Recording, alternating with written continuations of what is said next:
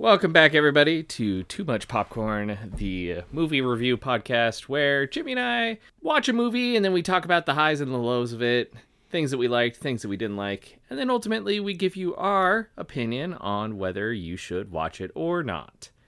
And this week we watched the Christopher Nolan movie, one of his very first, Insomnia. 2002, Insomnia, starring Al Pacino, Hilary Swank, Robin Williams, and a whole cast of characters that, you love to look at on the screen. How could you possibly forget Bill Pullman? Bill Pullman's here.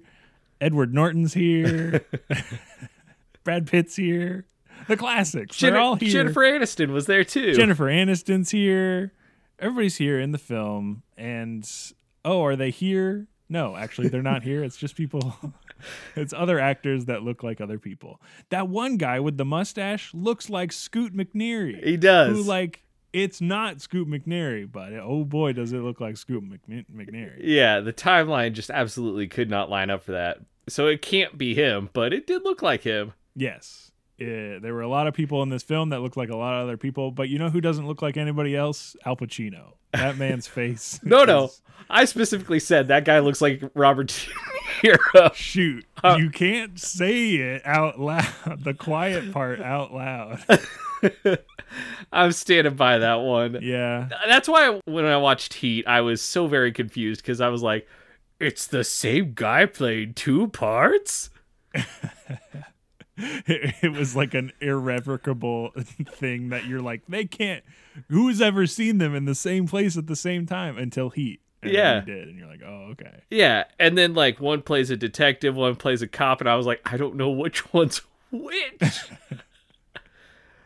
But I don't even know the difference. Yeah, this movie made it a little bit easier with just having Robert Tony Montana play just one detective. He was just one detective trying to solve just one guy, one crime. Yes.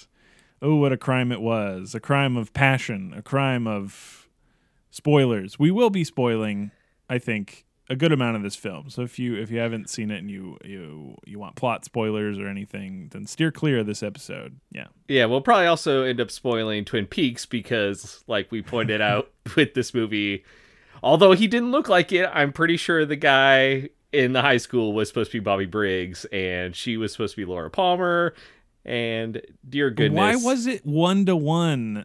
Motorcycle, cool jacket, mysterious murder in a small town. 100% Twin Peaks. I think Christopher Nolan, like everybody who was alive during the 1990s, watched Twin Peaks, and then he said, I'm not only going to make an homage to this someday, I'm going to pretty much copy and paste it a la James Cameron with all of his movies. He's going to copy paste it, but fully leave out the things that make Twin Peaks interesting. Yeah. Yeah. Do you want a Black really Lodge, fun sort of anything interesting? Yeah. Do you want a really fun detective character who comes in, or do you want crazy, loopy, can't sleep Al Pacino? What do you mean that is a fun detective character? You've described the archetype that I love to see in all my detective films. True. Almost it's become the norm. Yeah, almost as you pointed out, very Nicolas Cage-esque. Yeah, but so suppressed feeling. Like, for how delirious and the editing of the film in such a way where you're like, okay, he's seeing his dead partner. He's, he is having these visions and, waking nightmares and sort of he can't sleep. So his dream mind is invading his waking consciousness.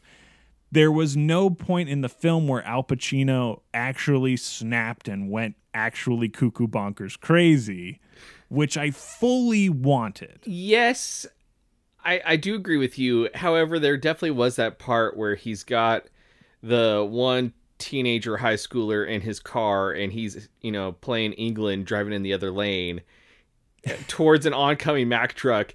And Jolly old Al Pacino. That scene to me, I could be wrong, but to me it felt very much like Al Pacino was just like, I'm driving in the wrong lane. And Christopher Nolan's like, yo, this is not in the script, but we gotta keep this rolling. Hey, who put that log truck on this road? This is supposed to be a closed set. Yeah. It felt very improv in a Al Pacino just doing what he does kind of way. Al Pacino takes the wheel. I understand. And I guess, yes, that is a sort of delirious tactic with which he took in order to, get information from this supposed best friend of the deceased. And I think that is something about Al Pacino where there's an understatedness that I don't know if it worked in this film for me, specifically in terms of he is in this Alaskan town, idyllic Alaskan wilderness, amazing shots of glaciers and, waterfalls and all this thing. The one problem being this guy's from LA. Sure. Also, it's Al Pacino. Sure, he's from LA. And he is not used to the near 24 hours of daylight. And hence the film Insomnia title, all that jazz. I think there should have been a break at some point where he buys a bunch of pills and tries to force himself to go to sleep. But there was just no point in the film that he was like, nah, I'm good. I tried my hardest to go to sleep by just sort of staring at the bright outside. So it was, to me, I never was believable that he's doing that bad. Because A, he didn't have a Nick Cage freakout moment, and B, there was no scene context setting up that he was even trying very hard to sleep. He was just like his quote about bad cop sleeping because he has all the weight of, his bad deeds upon him or whatever. And you're like, yeah, sure, but a bad cop can still take a sleeping pill.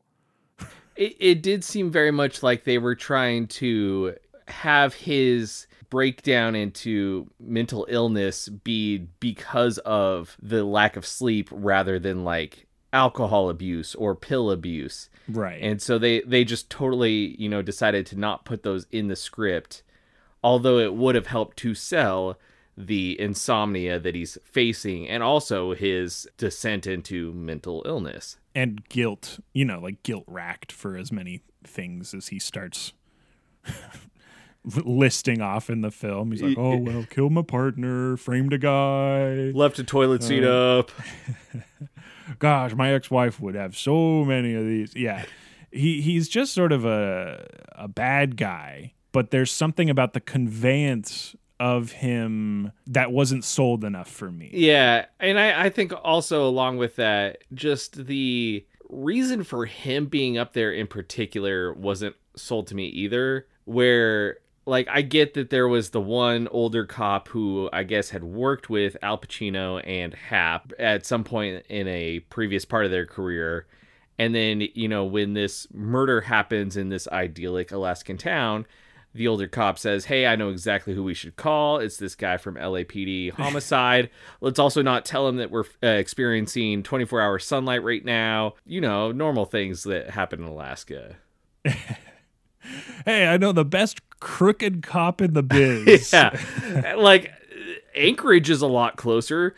Did they think to call them? Or even Seattle? There's so many places that they could have gone to first, and also on the phone just been like, hey, just so you know, there's going to be a lot of sunlight, so those little things that you wear over your eyes on the airplane so you can sleep? Just pick one up. Yeah, they sell them in the airport. I know that they're $30 and overpriced, but just pick one up, otherwise you're going to go mentally insane. Pick it up at the gift shop. It's literally just right there You can get one with a cooling insert. It'll be really nice. It'll say Alaska on the front, and then when you take it back to LA, everybody be like, "Oh, you've been to Alaska." Jolly old Alaska. Jolly old LA. Yeah, they're so is that what that first scene was trying to sell? Is the chief or whoever is, giving him the rundown of the crime is aware that Al Pacino, detective, was it Dormer, is this sort of skirting the law? Because there's a specific line that the chief says, or this, older officer who is like, you know how we do things in Alaska, something along that sort of thing. And first of all, no, he wouldn't know what you do in Alaska because he lives in LA, and you're just assuming, did you read the paper and you know that he's sort of in hot water for internal affairs issues, and you're sort of trying to do the same thing. You're like round 2 up in Alaska.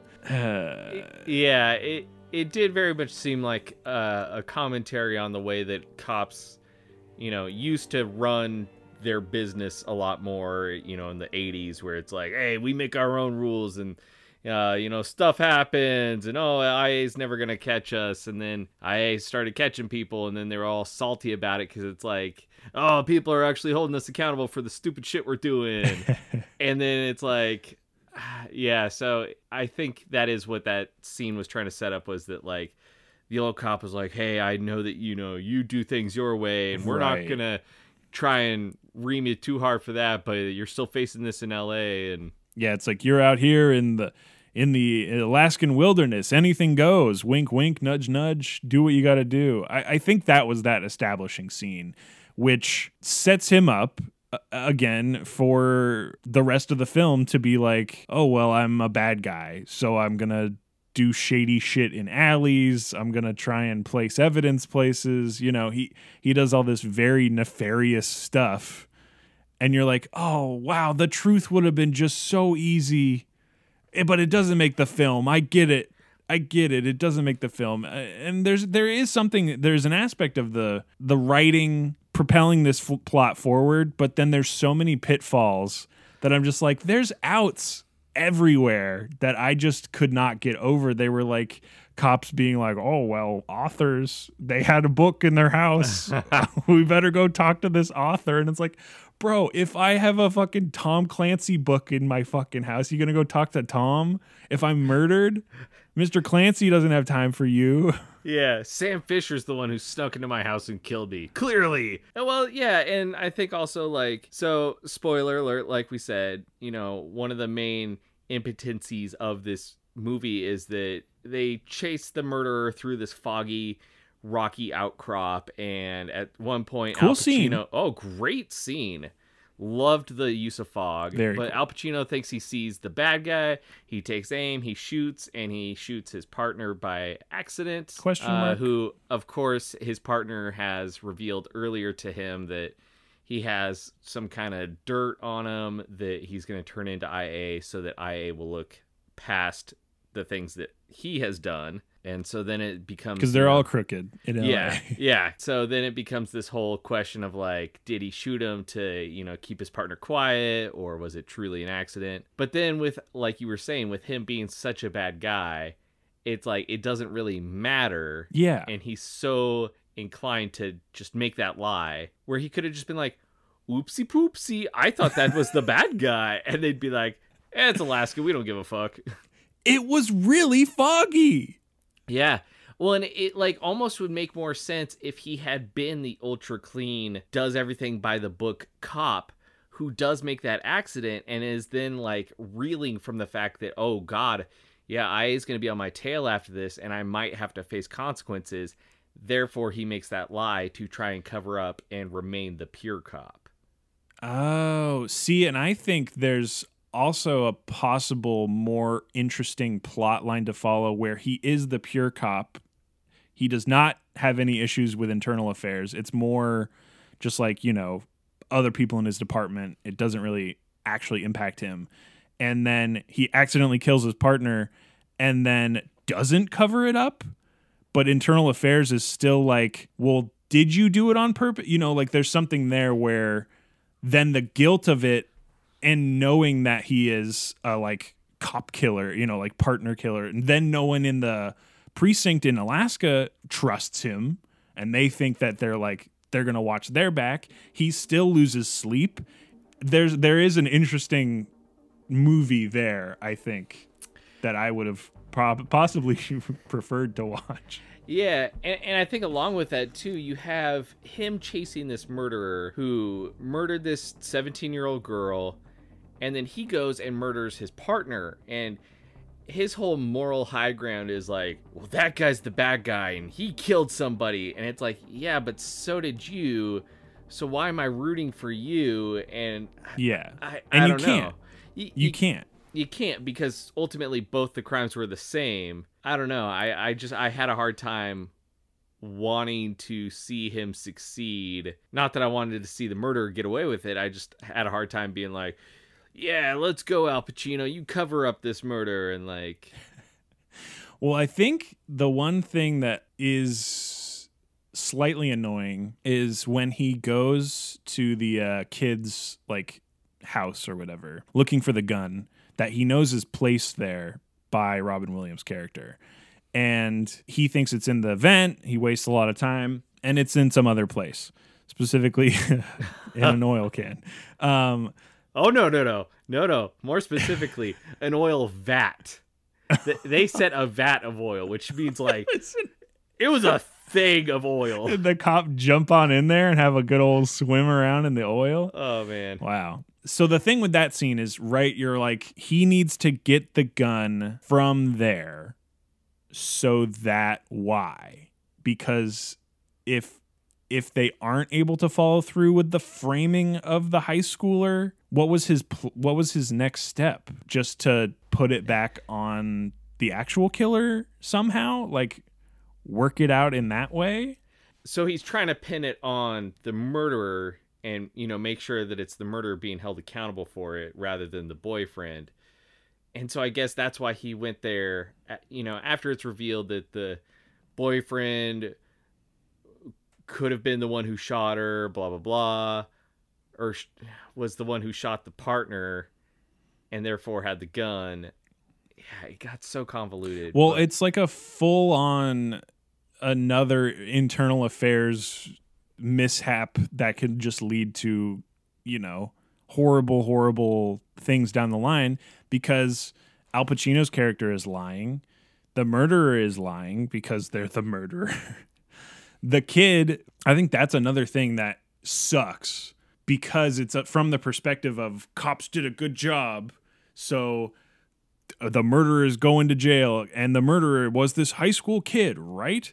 And us, the audience, we know, A, sure, the kid's an asshole, but he didn't murder her. We know this as a fact. B, that's the more compelling thing, is Al Pacino finally having that flip to, oh, I probably should fess up for all these other reasons.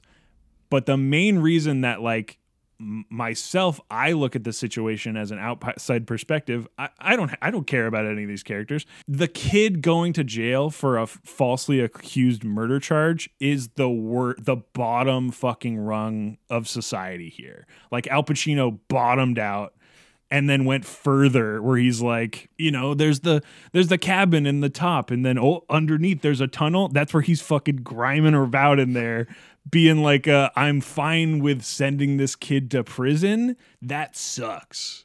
Like, fully. And I don't even know if in the film it's conveyed that that's the thing that breaks him to sort of like finally start to follow the actual thread and try and end it all. It just feels like he decides for another reason that's unexplained. Yeah, it seems counterintuitive, because you would expect somebody to be doing the investigation right. And you almost have that with, what's her name? Anne Hathaway? Hilary Swank's character. Swank's character. Ellie. Who she's like doing the investigation right, but then she gets put on the investigation of the murdered partner. Yes. And so then you have the like less competent cops doing the investigation on who killed the girl, and it's just falling through, and then it's also falling through because of Al Pacino's character.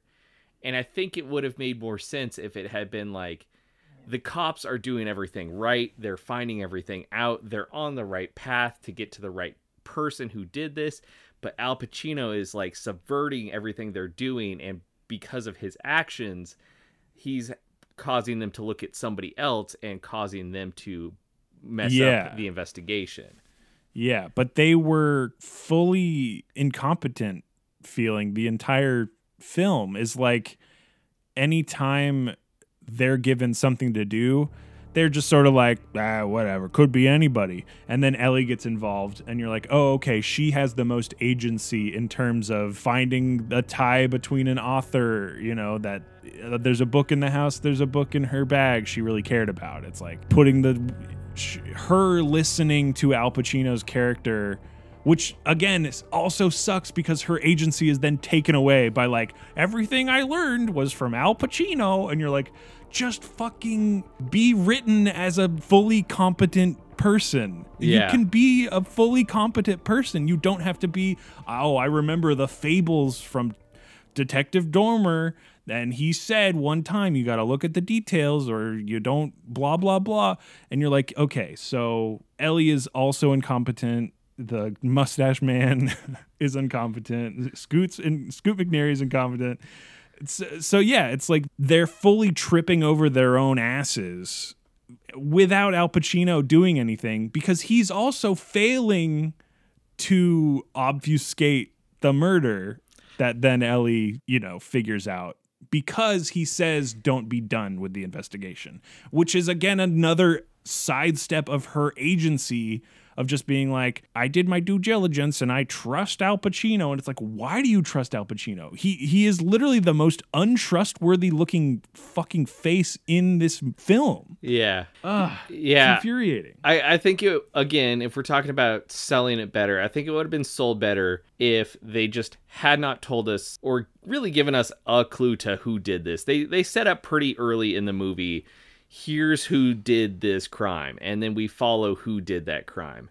And I think it would have been sold a lot better if it really was more of a mystery, where it's like, somebody did this crime, we are pointing you to look with the cops in this investigation towards this person. And then as Al Pacino is messing up the investigation, it starts moving a different way, and then you, the viewer, also starts believing that, oh yeah, maybe it is that person, even though you know it should be that other person. That would have, yes, if there was a subversion in terms of, I don't know, I think Glass Onion did this really well with the sort of showing, you know, the movie shows you everything, but you still have to figure it out. And in this one, it's like Al Pacino knows. And so you're like, oh, well, okay. I think along with that too, like David Lynch said it really well with season 1 of Twin Peaks, that the mystery is what keeps us watching, and the mystery is what keeps us fueled in these things. Is we want to know, we want to figure it out, and so we're going to keep watching it to figure it out. And then, like he said in season 2, it then gets revealed, and I'm not spoiling that one because you got to watch that show. Oh, no. Yeah. But it gets revealed, and then after that point, you're less interested because you're like, well, I already know who did it, and I care why, but I care less about why. Yeah. And in this movie, I think why Fire Walk with Me is like a good like summation. Yeah. Is like a good retelling of it. Like if you haven't watched the show, Fire Walk with Me is like a phenomenal way to experience sort of the first 2 seasons of Twin Peaks in like a little contained thing. Hot take alert, it's heavy. It's a heavy watch. Oh yeah, super heavy. Like that's the thing, is the emotional baggage is all there in season 2 and it plays out in that full thing. But if you have like season 1 to look back on and be like, oh yeah, he likes coffee and pie, I love that. But the movie's just like, no, fuck you. You have to deal with all of this at once. And you're like, oh, well, I hate this. Yeah. So, yeah. Yeah. And so, yeah, when we're looking at the why of why these people did their crimes, I guess I wasn't sold with the why of why this crime was done. It was done in a heat of passion. Just to reiterate, we were talking about this movie again, not Twin Peaks. And no, we're back on this where Robin Williams is the murderer. Yeah, spoiler. And not Paul Dano. No, or the guy from Seven. Whoops, forgot his name. The actual bad guy. Yeah, I don't think Robin Williams was a good pick. I think he was a good pick for like either a serial killer or like a multi-murderer if his character had been written better. Yeah. I wasn't. Yeah. I just like, I get that he had this. Don't undercut what I said by saying that he should have been written better. I'm agreeing.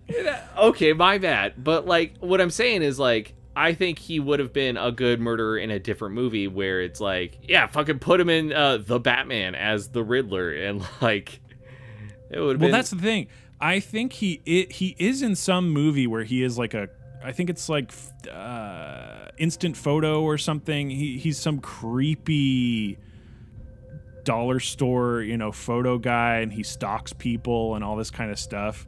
And it is believable in that film. And he can do it. He had the range. He was a phenomenal actor. But there's something about the writing of this being like, you're portraying, and it's the way he talks too, is he does sound like a writer, right? He's sort of like, he sounds, on his high horse. He talks in this certain way that Robin Williams is able to talk when he wants. And it was believable that he was a writer, but just because he wanted control of this one situation, the crime of sort of passion, but also it's not explained that he was a creep or that he is a creep. It's just sort of you're in Al Pacino's mind for the film, and Al Pacino's mind is a bad place. Yeah. This character, he's this tenured, drug and murder detective. And you're like, okay, well, he's gonna have a bias towards these things, and every line that he keeps saying to Robin Williams' characters, especially on the ferry, he's talking to him and he's like, "You're a creep. I hate you. You're doing all this stuff," and Robin Williams doesn't have a reaction of distaste or agreement or even disagreement. It's just sort of a nonplussed, that's your opinion, man, sort of thing that caught me off guard in terms of, because I was like, okay, well, we know he did it because he's calling Al Pacino's character, and the only witness to this crime is the murderer. So you've solved. Again, it's the mystery is open. You're done. Way too early to drop that on us. Sorry. I would have actually preferred, there was a line, Al Pacino goes back to his hotel and the lady's like, "Oh, your partner called earlier."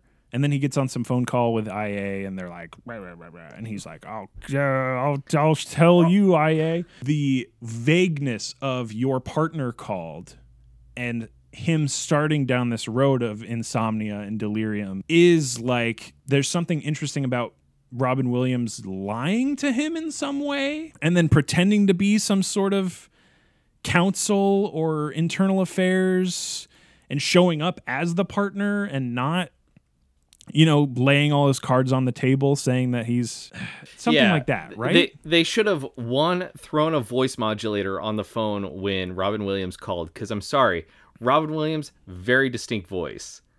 Yes. He was like, "Hello." Yes. And then he called and you're like, "Oh my God, it's him." Yeah. Do. Wait a second.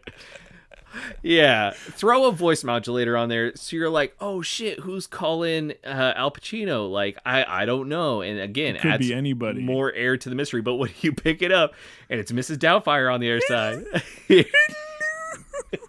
you're like, I know who this is, and therefore I know who did this crime. I would have killed for a scene where he goes into his apartment and he has a pie on his face. Oh my God. Or just like, Al Pacino thinks that he's catching Robin Williams, but it's Robin Williams doing all these different characters, and he's like, "Who is this man?" So that movie exists, though, right? Like Split, M. Night did it? Kinda, but I want more like Mrs. Doubtfire. Oh, yeah, I know. But rest in peace, Robin. Yeah. And then to go along with that, too, like, it would have been great if, like, Robin Williams had shown up as his partner and, like, tried helping him figure out the crime, but, like, did it wrong and drove him insane that way or something. I don't know. Yeah, no, that's the thing, is there is the mystery being solved too early, and therefore the whole reason to watch the movie becomes the secondary sort of, well, how do I get away with murder? That's the other thing that really kind of rubbed me wrong about Robin Williams and Al Pacino's like relationship in this. Yeah. Is Robin Williams, his whole argument for why Al Pacino should like lie about this is like, he's like, hey, we don't want you to look like you're the bad guy here. Because it's going to like cause all the courts to throw out all your other crimes. And it's like, okay, yeah, but you've already set up that Al Pacino's character is a bad guy. And then along with that, you also have Robin Williams who like throughout the movie, he's trying to set up the teenager to look like he did the crime. And while he's doing that, he's like, look, Al Pacino, we're working together on this because we think the same way. Ooh, we think the same way. And it's like, yeah, because you both are bad guys. Now, if this was the classic conundrum where you have the good guy who is, you know, in turmoil with his inner conflict and the bad guy saying, oh, we think alike because we're not so different, you and I. You know, as much of a cliche as that is, it really is a good writing element in that it does cause your character to be like, oh shit, am I the bad guy? And I think that would have been sold a lot better in this rather than Robin Williams being like, we think alike, you and I. And Al Pacino being like, we do. In fact, I'm kind of a lot worse than you. You don't know the things I've done. Yeah. You got Robin Williams who's done one murder, and I'm pretty sure Al Pacino's character murdered a lot more people. Yeah, I think he shot. That wasn't his first partner. Yeah. Side. He came up with the whole bullet in a dead dog thing way too fast. He was in a dark alley feeling sick about himself. He sees that dead dog. He's like, oh, I've done this one before. The old dead dog in an alley. Yeah. So yeah, just their relationship a little bit whack. Little whack. You know what else is a little whack? These Us ads. taking a little break.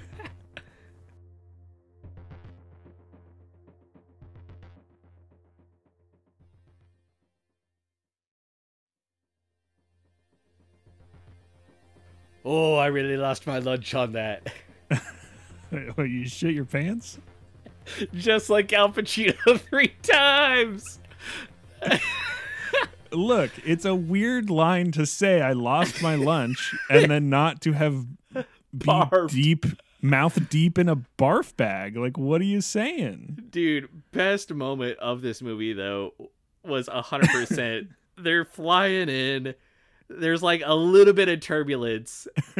He doesn't like burp or like kind of vomit in any way. And his line is, oh, I lost my lunch.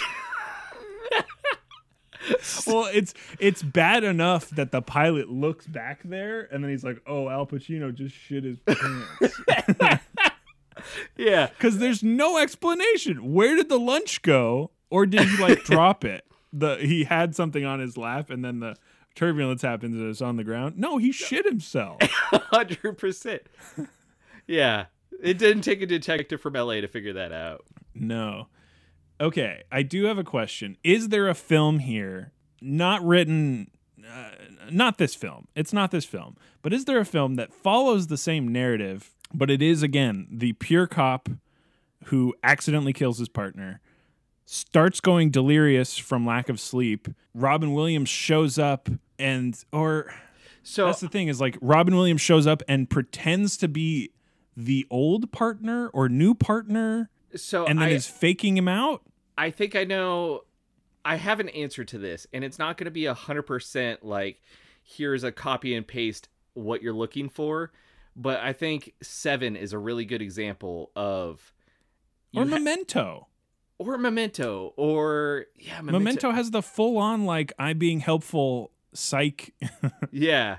Seven does a really good job of having, like... You have a grizzled cop, but you also have like a nubile cop who sees the world in a very certain way, who then gets corrupted by the serial killer, who does a good job of being a serial killer and a creep. Kevin Spacey, boom, actual bad guy. It. Yeah. Actual bad guy. Actual real cannibal. Life bad guy. Yeah. But yeah, I think that movie did what this one struggled to do. Yeah, and I think there's another thing of the framing. It comes back to the writing a lot for me, is the framing of Al Pacino being like, I've followed serial killers, I've done all this sort of stuff involved with maybe single murders, all this kind of stuff. But he's even on the plane and mentioning like, oh, this is only the first one of many. And then Robin Williams' character comes in and is like, it was an accident. It was the one time. I'll never do it again. Scout's honor.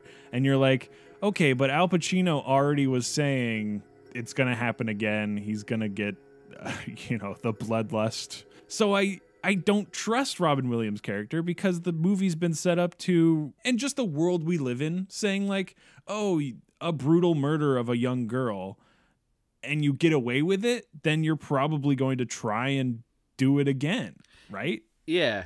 And I think when they set up that whole concept of like, this killer made the first murder, there's going to be more, in my mind, that triggered the similarity to Seven, where a murder is done. It's very obvious that it's going to be one out of, it is the first of the 7 deadly sins. There will be others like it. And so I was like, oh, and in that movie, yes, there are others like it. And in this movie, they were like, oh, this is the first one. And then just, there was nothing about that. It stopped at the one. But it set it up, right? Am I wrong in that they set up the shoe and then you're waiting for it the whole movie and you're like, is he gonna?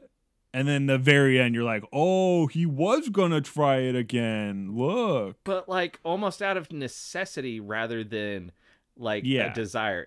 It was very much, it wanted to be. Well, it's bad. Yeah. It was written poorly because he's saying his one reason why he essentially lured her there was he saw her eyes while being interrogated and saw that she knew that Al Pacino had actually shot his partner. Yeah. And you're like, okay, so you went from I accidentally killed a 17-year-old girl with my bare hands, it took 10 minutes, to I got to kill this cop now to save my other cop Dunkachino buddy because I'm just, when does it end? Yeah. And it really did seem like the movie wanted to be a serial killer, hunt, chase type movie. But it started with a accident murder and then turned into almost a murder of necessity. Like, I didn't get serial killer from that. No, it's almost like they wanted Robin Williams' character to be a serial killer, but they only set up the one. And so you're like, okay, so does he have bodies in his backyard? Is this not his first one that we don't know about? And you're like, no, it was just the one. He's got a high intellect. He's a good writer. He went to college and he's gonna do it again. Even with this, Al Pacino goes to his apartment and you're like, oh, what messed up things is he gonna find in his apartment? Is there gonna be like pictures of other victims? Is there gonna be like torture weapons and bodies strung up from the ceiling? No. It's actually a nice place. He's got 2 doggies, and there's some books around, and it's actually a nice little place. Picture of himself. Yeah. At his cabin. And it's like, oh, okay. And then later, like, yeah, they go to the cabin, and you're like, all right, this is the lair. Oh, he's going to go under the cabin, and there's going to be grizzled bodies. Meat hooks. Ooh. And it's like, no, more bookshelves. It's got a little shack in the back that's kind of run down, but that's really just a lack of maintenance more than anything. He was a nice guy. Yeah. So, and that's not to say that this was a bad movie. It really does seem like the lack here was writing. For the most part, I would say the directing was good. The editing, woof. Oh boy. Let's hit that real quick. Yeah. Yeah. There were some scenes, like there are running scenes. Okay, before you even get to the running scene, look. And I know exactly what you're talking about, but there were multiple talk scenes, 2-point shot, people talking, where they're like, here's a cut, here's a cut, here's a cut, here's a cut, and here's a cut, here's a cut, here's a cut. And you're like, just hold on, someone. Yeah. Please. Do some slow pans if you need movement. Do a dolly. Do a truck. I don't care. Don't give me... Brah, brah, brah. It was painful. Yeah. to watch these people talking about stuff that I then tuned out because it was hard to listen to it when it's happening in a rapid fire type of, and they're not talking like bullet point to bullet point. It was usually just Al Pacino talking to one person, and then it's cutting between. And you're like, is Al Pacino that bad at delivering lines that you're having to cut to his over the shoulder so you can ADR him? Like, what's going on? Oh, and then with the chase scenes, like if you've seen Taken 3, I'm pretty sure that is the same editor who did this movie, because it was Does almost... the 3 in Taken 3, is it the E? Yeah, it's the Take 3 in. Okay, good. But it is very much like Al Pacino, his agreement to do this movie said that he wasn't allowed to run at any point ever. And so anytime he was walking faster than a walk, they had to get a stunt person to do that. And they had to continuously cut from the stunt person walking faster than a walk to Al Pacino's face to sell you that he's the one doing it, to back to the stunt person, to the face, to the person. And it was RUFF. Or any sort of physical altercation was also just as hard to follow. Yeah. It's almost like I couldn't even tell how strong anyone was because it felt like Robin Williams was just fucking like beating down people. Like Al Pacino's on the ground now, and you're like, oh my God, Robin Williams, what are you superhuman? What's going on? You just clubbed that woman in the back of the head, but I didn't really see it. It was just out of frame. So yeah, and then along with that, they also did in the scene where Al Pacino's chasing whoever through the fog. Dude, they broke the 180 rule like they broke all times. the rules. I mean, that scene I allow it because it is specifically supposed to be confusing. Yes, but you can sell confusion through different ways that don't. Yes. No, and I'm still not saying it was the same cuts. You're like, there's a foot in the pond, and it's whipping around, and it's behind a tree, and now there's so many things whipping by, and you're like, just hold on something, please. Yeah. You can break the rule if you really need to, if you're really trying to sell me on becoming very disoriented, but just stop. It was the stilted shots were just so common. It was hard to be like, it was hard to even enjoy the wilderness aspect of it because you're like, here's a cup. You're like, oh my God, this glacier is beautiful and so huge. They're flying over, and you're like, oh, I lost my lunch, and you're like, okay, well, shut up and just let me like look at the majesty of Alaska for a second. Yeah, there were some great shots of Alaska though. The 100%. The flying in, you get some great seracs. There was a nice glacier near the end. Definitely, this movie highlighted the beauty of Alaska. So. Good job, Mr. Nolan, for doing that. See, I'm inclined to say, like, ultimately, and you're not going to believe this after the way I just, like, ripped this movie apart, but ultimately, I am going to say it was a good movie. Like, I would say that there was enough, like, yes, get the editing way the hell out of this movie. Can we get a director's cut? Can somebody come back and fix this one? And I almost want to give the editing a pass because, like you were talking, it was supposed to be jarring. And especially as Al Pacino is, losing his mental sanity, it becomes more common that there's, jarring images thrown in there, stuff that you're like, oh, did I just see that? And also like these just rapid cuts. And so it's like they were trying to use that to sell his descent into madness. But in the way that Fight Club did it right, this movie did it wrong. Mm-hmm. But I still like that they tried it. And so there's a lot that, like, they were trying to do good. They were trying to do good. And I think it was good for some reasons. But, yeah, ultimately I'm going to say this one's a not watch from me. Yeah, I can almost agree with you that it is a good film, but there were too many inconsistencies for me to wrap up in this sort of slapdash sort of beautiful cinematography. In points, it was brutal. In some, you can see Nolan's style in this film. Straight up, his later films, he does the same thing. He gets better editors. He gets those IMAX cameras, really pops out those shots. But yeah, it's not his best work. It wasn't. It's sort of a sum of its parts for me, where you're like, I will not, I will tell you not to watch this film. And I generally like Christopher Nolan films, but this one rubbed me the wrong way, and I can't get over it.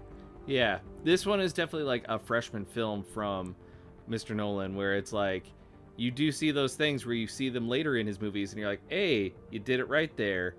And in the same way that in each of his movies, he tries to do something either with cinematography or storytelling to help sell ultimately the story. I don't know if this, was because it wasn't his story and he didn't know how to adapt it properly, or it was because he was a new, filmmaker or what. But clearly, like, look at Memento. That movie did it right. Yes. And that was written by him and his brother, I think. Yeah. And so that's why I think, like, good movie, but after watching 2 hours, I just want to save you, the, listener of this podcast, 2 hours to, like, there's nothing special here. No. And I think that's my biggest gripe with it is, like, at the end of watch this Prisoners. Movie, dude, what? Oh, God, yeah, go watch Prisoners. I think we need to go... Yeah, no, go watch Prisoners, go watch Seven. This movie just wasn't enough to really make me want to tell somebody to take 2 hours out of their life. Yeah. Robin Williams is great in it. But that's the thing is, if I at the film's end see the quote unquote bad guy get his just desserts and bite the dust in some way, and I'm not fully satisfied by that, I don't think you set it up right. I don't think I'm sold on, both bad guys get their just desserts, but I still felt unsatisfied. I was like, oh, Internal Affairs is going to have a field day with this one. Yeah, I don't know. Something about it. Yeah, it was a nice try, but it was like a swing and a miss. Great swing. Big miss. Big miss. I do. Yes. Though I'm circling back. I commend it for trying. There are the aspects of Nolan trying to, go, oh, here's a whipping shot. It's a flash, but it's not painful to watch, and it sells losing your sanity because of lack of sleep, and that's sold in the film. But that's the only thing that was sold. Is you're like, or this even worked. You get that one shot of him scrubbing something that plays occasionally throughout the film. Right. There's a scene of him sitting in a chair scrubbing something. You can't really tell what it is because he's doing a certain Nolan thing that he does to kind of obfuscate the scene itself. And then it pays off in the end.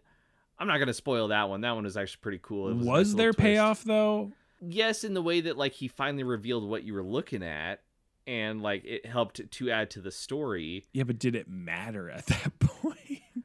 No, because even, like, okay, you know what? I will spoil it. It's fucking Al Pacino talks about how he hunted down a serial killer who killed a child, and there wasn't enough evidence to pin it on that guy. And so he took blood and planted it on the guy who killed the child so that the, crime would get fully put on him. Now, ultimately Al Pacino's saying this as if he did something super bad. And like, he's like, oh, look at all the bad things I've done. And I'm like, wait, that's all the bad things you've done? Because you shot your partner. That was messed up. You shouldn't have done that. But the planting the blood, like, that's almost excusable. That's the thing, is he fully shot and killed his partner. He's collaborating with a known killer who has admitted to his crime.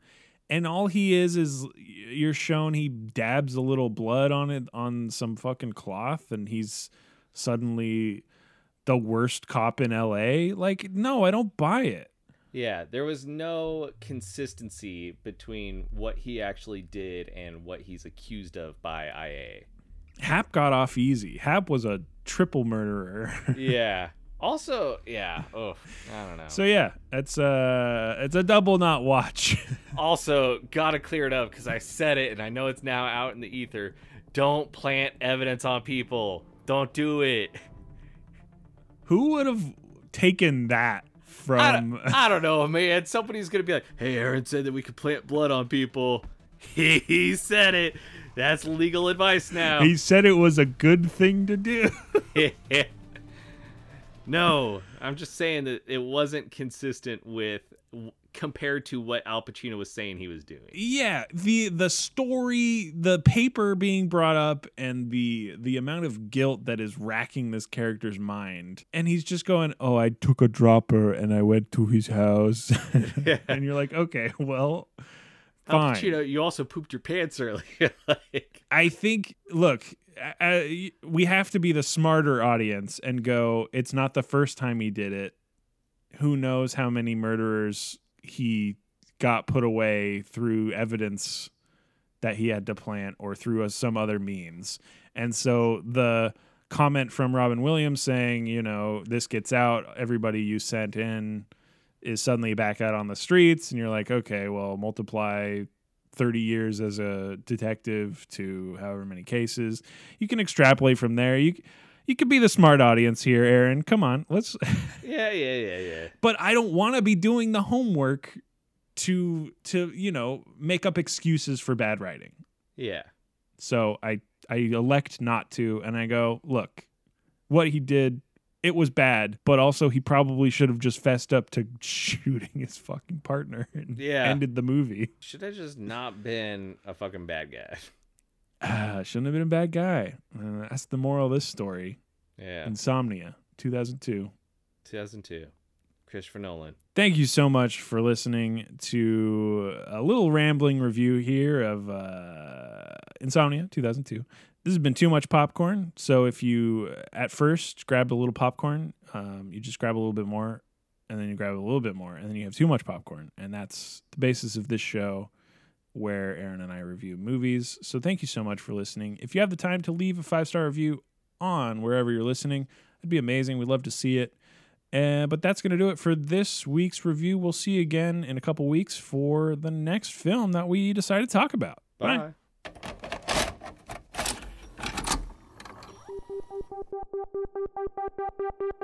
Bye.